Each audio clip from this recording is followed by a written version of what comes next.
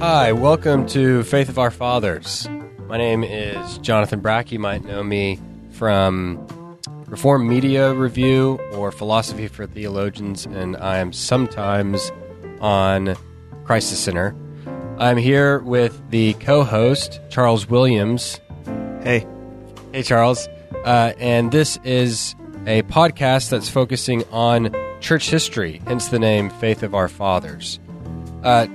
Charles is a student at Westminster Theological Seminary, and he is also somewhat of an expert in Charles history, in church history. Charles, tell us a little bit about yourself. Okay. Well, I'm Charles. I hold a bachelor's degree in history from the University of North Florida and a master's degree in European history from the same institution. I taught high school history for 4 years. And then also, taught Sunday school history for the junior high kids at my church back home in Florida. We did church history stuff. Very cool.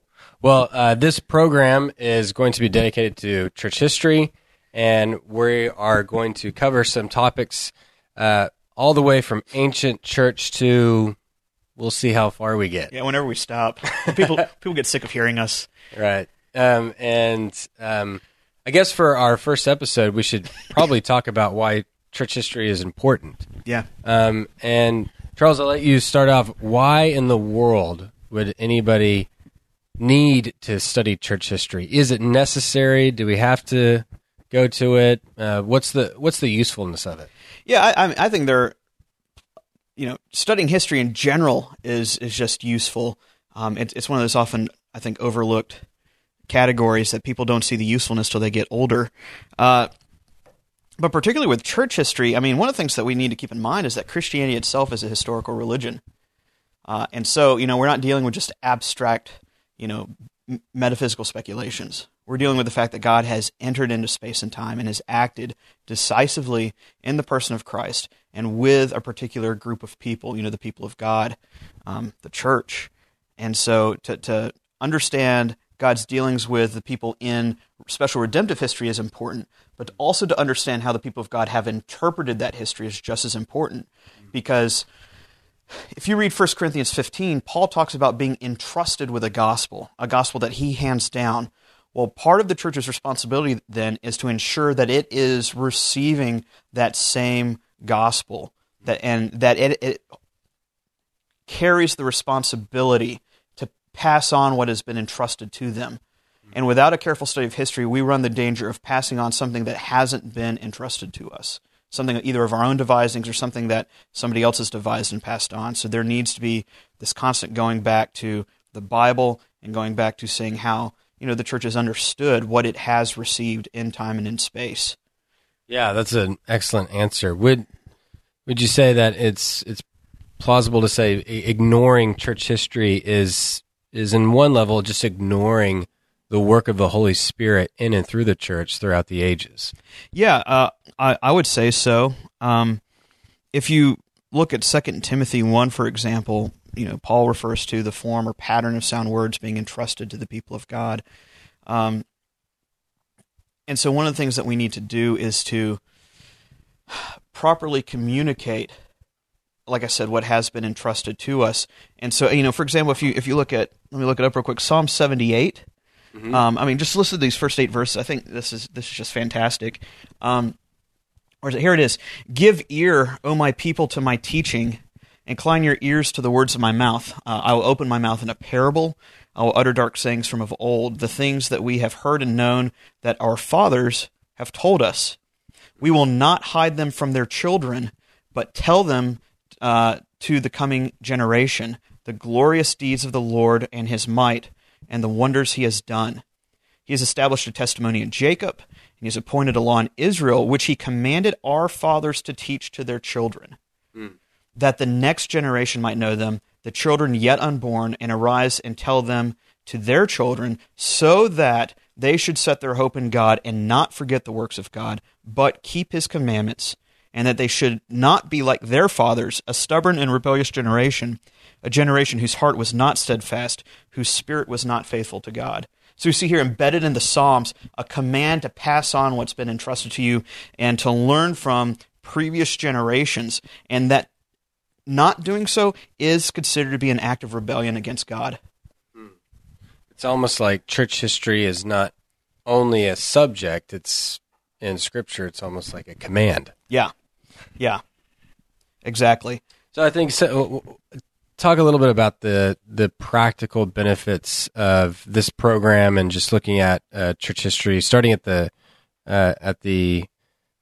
with ancient church history and why it could be practical. Because I'm sure there's somewhat of a temptation on both sides. One, to overemphasize church history, as if if anybody wants to bring something new to the table, they just drown it in church history. Right. Or on the other spectrum, which would be just to pretend to start anew and start afresh, almost sort of a hyper charismania. You just ignore any of the difficult fought battles in church history and just reinvent the wheel. Right. Yeah, no, that's good. I mean, there's a popular kind of conception floating out there. I mean, I grew up in this environment, this idea of this no creed but Christ type mentality, which sounds good in the laboratory, but as soon as you enter out into the playing field, all these categories fall away. I mean, practically speaking, you look at the first century or two of the early church, and the immediate question that the church faces is, what do we mean when we say Jesus is Lord? And what do we do with the baptismal formula? I mean, this is something that Truman harps on in his ancient church class. Who is Jesus? What is his relationship to the Father? This drives theological discussion for the next 6 centuries. Wow. What do we talk about when we talk about Jesus in terms of the fact that he is identified as God, but he's also identified as being distinct from God? I mean, that's John 1 right there. Right. How do we relate the two? How do we discuss it in a way that makes sense and upholds the character and teaching of what the Bible explicitly says? And so, as the discussions end up developing, terminology gets introduced. For example, Trinity, right? A term that we use all the time in Orthodox churches. The term Trinity is not found in the Bible, but it encapsulates what is explicitly taught and deduced from the teachings of Scripture. So that's one thing, is that history gives us, the study of church history gives us an appreciation for basic theological categories that we probably wouldn't appreciate if we didn't study church history. For example, if you wanted a solid doctrine on the Trinity, you can read, Volume 2, Chapter 6 of Bavinck's Reformed Dogmatics and get a very fine summary of the doctrine of the Trinity. He's throwing around all these terms, and you're like, well, what does it mean by ousia, or substance, or persona? All these different terms that are being thrown around. Bavinck does explain them, but I think if you get them in a kind of a textbook type fashion, you might not appreciate the reason why these are being given.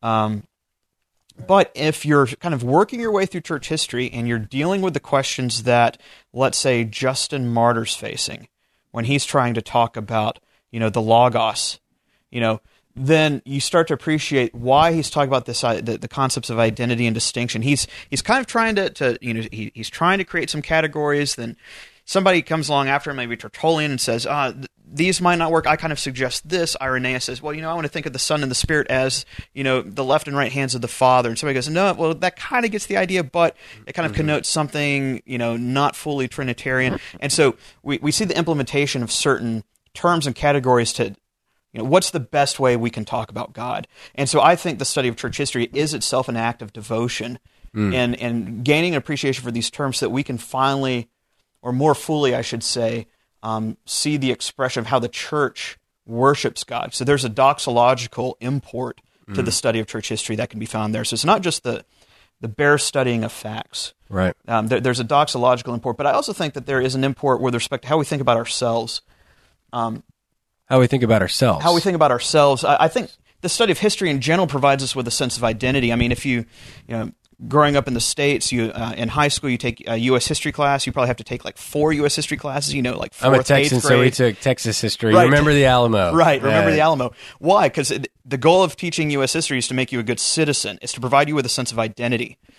Now, of course, there are different ways to approach history, especially since, over the past 300 years or so, there's, you can approach history through the study of class warfare, or you can study history through the ethnic races, or even more recently in the past 20 years or so, study history through the lens of gender, right? Gender and sex, almost like either a feminist or like a Foucault-like read of church history. Right. Well, yeah, I'm just talking about history in general. Just talking about trying to talk about social constructs. Okay. Is what I'm trying to get. And I'm not trying to say, that they're valid or invalid. I'm just simply saying that there are different approaches to history, but regardless of your approach to studying history, all of them presuppose one thing, and it's this presupposition that history has some type of identity-forging basis. You tell history because you're telling a narrative, and this narrative is supposed to give meaning to life. So the way in which you tell history kind of tells what you think is meaningful to life. The thing is with studying history, we kind of import our own sense of meaning, even if we say there is no meaning, and then you try to tell a narrative of history that doesn't make sense because you're trying to show there is no meaning to history. Yeah. Right? The great thing about Christianity is that God has revealed himself and has given us a framework for understanding history. I mean, read Ephesians 2:1-8. It gives a scope of cosmic history, of what God is doing and has done in Christ for his people and in the incarnation to, that in the ages to come, God might manifest his kindness to those whom he's chosen to save. And he's done so through the incarnation in the humiliation and exaltation of the Messiah, fulfillment of Psalm 110, that Christ as the Messiah, as the true Messiah of the world, has been exalted over the forces of darkness. That gives you that gives meaning to history. So history has meaning and purpose. So we should study it because we live in God's world. History is a created act of God, just as much as apple trees or Milky Ways. I'm talking about the candy bar, but also the Milky Way solar system. Everything is created, and we should also talk about history in that respect. So history then, if it has meaning, then it should give us a sense of identity, but it should give us confidence then that since the church, let me back up and say that the church is not just a social construct. That's not to say that, gender is simply a social construct, or even, different kingdoms, or class. Class. To some extent, class is a social construct, but there is a legitimate aspect to it. I mean, you read Galatians 3, and Paul says, without denying the distinction, says, hey, whether or not you're Jew or Gentile, so he's dealing with ethnic distinctions. He goes, male or female, gender distinctions. It doesn't matter whatever your social class is, your economic status, your gender, your race, your age. Your fundamental identity, however, is not found in in any of these constructs, however legitimate or illegitimate they may be. Yes. Rather, your fundamental identity is found in Christ, and it's found in the eternal decree, being united to Christ by faith, being part of the body of Christ, being part of the church. And so the church, since it is something that God has ordained, and since God presides over history and gives meaning to history, then studying the history of God's people has some type of intrinsic value to it. Not something that we're imposing, categorically in some type of Kantian fashion onto the world around us, but something that kind of springs up naturally embedded within creation, because it's, due in virtue of the fact that God has created, the triune God, not just some generic God, but the triune God has created this world. That's interesting, because it's almost like you always hear, maybe not always, but we hear around here a lot. Is it possible, the question, is it possible to do history as a Christian? Does it look different on the pages if you're a Christian as opposed to if you're non-Christian? It seems to be that one of the aspects, one of the facets of the answers to that question, one facet of that you're giving is that it's not necessarily that a Christian does history and defines what history is as he's doing it. It's that the only reason history actually can be done. Right. And that to not be something created within himself, right, but something that is borrowed capital. Yeah. Is Christian principles. Yeah. Yeah. I would say that, non-Christians could probably do history in some respects much better than I could probably do history. Somebody who wants to give an economic interpretation of history, the stuff they give is valid, but question is, at the end of the day, how are you going to connect it to who God is? I think the value in studying church history is that it kind of gives us this kind of undergirding foundation that might not be seen at all times. Yeah, it's almost like, why did the Reformation happen? Is it because of forces of class struggle, like a Marxist view of history? Or is it because Martin Luther had some identity problems with his father, some sort of a psychological, you could say, Freudian view of history? Right. He has father issues. Or maybe it's because he's wrestling with gender, and he really wants to get married, and that's like the driving force behind him. So it's almost like a Foucault view of history at that moment. And it's not to say that there could be grains of truth in all of that. Yeah, we just don't want to strain it through just an economic lens or just through the lens of psychoanalysis or anything like that. Right. And one thing that is missing is the clear category between ultimate and immediate causes in history. And especially, even though we treat authoritatively the text of Scripture because the document itself is supernatural, right? That does not mean that there's no more supernatural agency happening in history after the canon. So that a Christian can also, just as much as any of those other things, the Marxist view, the Foucault view, that can posit, you know what? Martin Luther's conscience was convicted by the Holy Spirit. Right.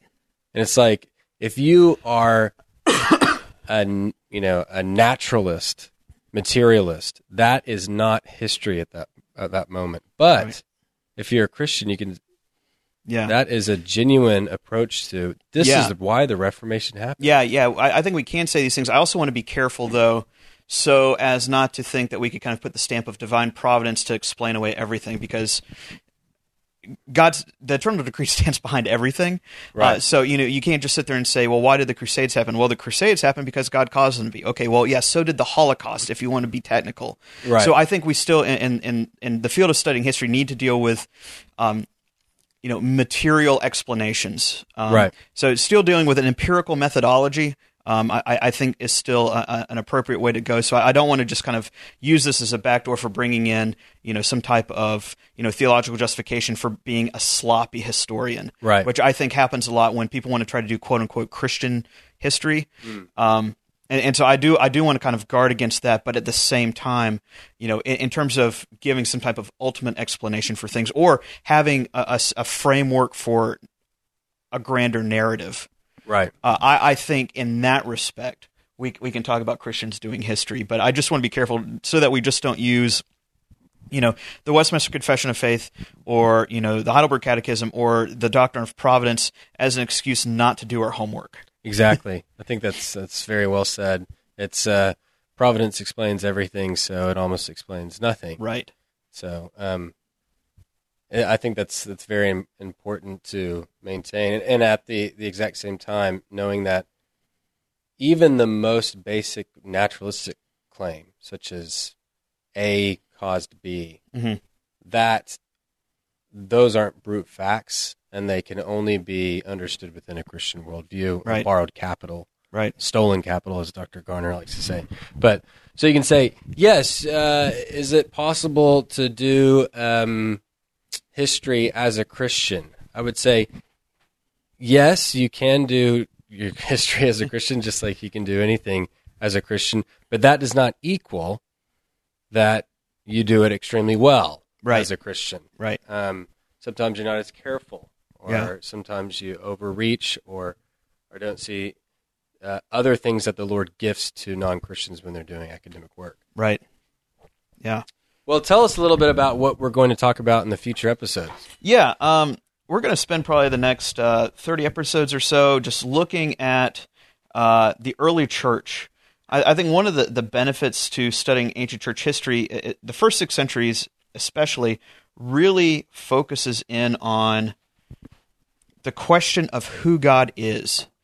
I mean, if the Reformation is defined by, and this is, really, really reductionistic, but just say, if we want to say that the Reformation is, a reclaiming of the doctrine of justification by faith, the first 6 centuries also gives us great material in that it gives us a theological framework for a doctrine of God, doctrine of the Trinity. If we want to kind of simplify this, if the Reformation tells us about the work of Christ, it's a study of the early church that will tell us about the person of Christ. By giving us the language of the two natures of Christ, the hypostatic union. The Nicene Creed, the Chalcedonian definition emerged from this time period. It is, riots are breaking out in the streets in Alexandria as a result of these things, and I think the implications of these discussions have practical import on our lives. One of the things in studying the early church fathers is I think a lot of people go in, if they begin trying to read the early church fathers, or maybe the reason they don't read them is they think that these guys are writing as basically, philosophers just speculating on, metaphysics that have nothing to do with reality, as if they're just guys out in the desert living by themselves writing, all these metaphysical speculative philosophies that have no bearing on the day-to-day. But the fact of the matter is, the guys who are writing this stuff care about using terminology, but they're also pastors. And the reason they care about terminology is because they care about their flock. And so I think one value and one benefit studying this, especially, if you're in pastoral ministry or if you're in youth work, I think one value in studying church history, hopefully maybe you'll continue listening to us with future episodes, is to think about, why should terminology matter when I talk to a youth group on pizza night? Yes, it's a great question. I think terminology does matter, and I think studying the church fathers gives us a better idea of why terminology matters. It's not good enough to say, well, as long as you love Jesus, that's fine. Rather, the question is, well, what do you mean by Jesus? Who is Jesus? Why should I love Jesus? If we're going to talk about it like that, what salvific import, what does it have to do for a teenager who struggles with internet pornography? What does this have to do? And what I hope to do is that in talking about in these future episodes about these things, try to bring in the practical nature of why, studying and reading, let's say, Tertullian or Augustine, in his Confessions, or reading Gregor of Nazianzen on the Trinity, how can this impact the way I relate to my kids if you're a parent? And I really think that this is the way to go. How can the Chalcedonian definition help me in biblical counseling? Yes. I think these are things that are worth thinking about. So I don't want to just sit there and talk about, well, this is what this guy said, and the other guy said, well, he's a heretic, and he's wrong because he didn't use the same terminology we did. That is a superficial reading of the history.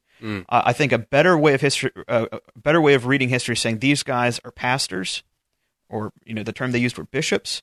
Why are they writing about this? Why are they writing these letters? Why is Tertullian writing against Praxeas? Because Praxeas claims that God is kind of like water, steam and ice, more or less. Yeah. Why does Tertullian say that if you have a God like that, you have a God who does not save? Right. And yet you have, and therefore you present a cruelty, a disservice to your flock. Right. And that's one of the things we will focus on is we'll spend specific weeks looking at church heresies and talking about the doxological deficiency found in it, how it's an affront to the character of God, but also how it impacts how we relate to one another in the practical sphere. For example, one of the earliest church heresies is a heresy known as Docetism that denies that Christ actually suffered. Docetism. So not referring to like DOS, the old operating system in the computer. Right. Docetism. Yeah. There's no Commodore 64 anywhere in sight for years and years to come. But what Docetism does, the Docetists argued, particularly coming from Asia Minor, they denied the deity of Christ, or I'm sorry, they denied the incarnation. That they said that Christ was fully divine, but he only appeared to be human, and he didn't truly suffer. And you think, okay, well, what's the big deal? So long as you love Jesus, right? That's kind of the big tagline for the day these days in a lot of churches I've seen and friends that I have and stuff. What you see is there's a guy by the name of Ignatius of Antioch. He was actually a disciple of the Apostle John, and we have about 7 of his letters. Yeah. And as he's about to be martyred, this is around year Here, 117, 118, he writes a series of letters to these churches, and one of the letters he writes is to the church at Smyrna, and the church of Smyrna was dealing with the Docetic heresy. The Docetists were real popular in this area. He's writing to the church saying, don't give in to these guys. Why? What cruelty kind of pervades the Docetic heresy? He says, the Docetic heresy. He ends up telling them that, because of their denial of suffering, they don't care about the suffering of the widows, of the poor, the orphans. They negate the validity of martyrdom because Christians are getting martyred at this time.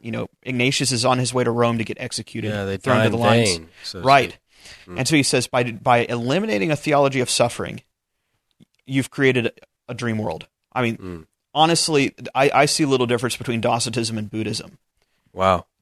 And I mean, we could kind of hash these out in greater detail when we talk about Docetism, but I mean, that's just one practical implication. Your view of Christ determines how you think about how you relate to the poor and the widows and the orphans.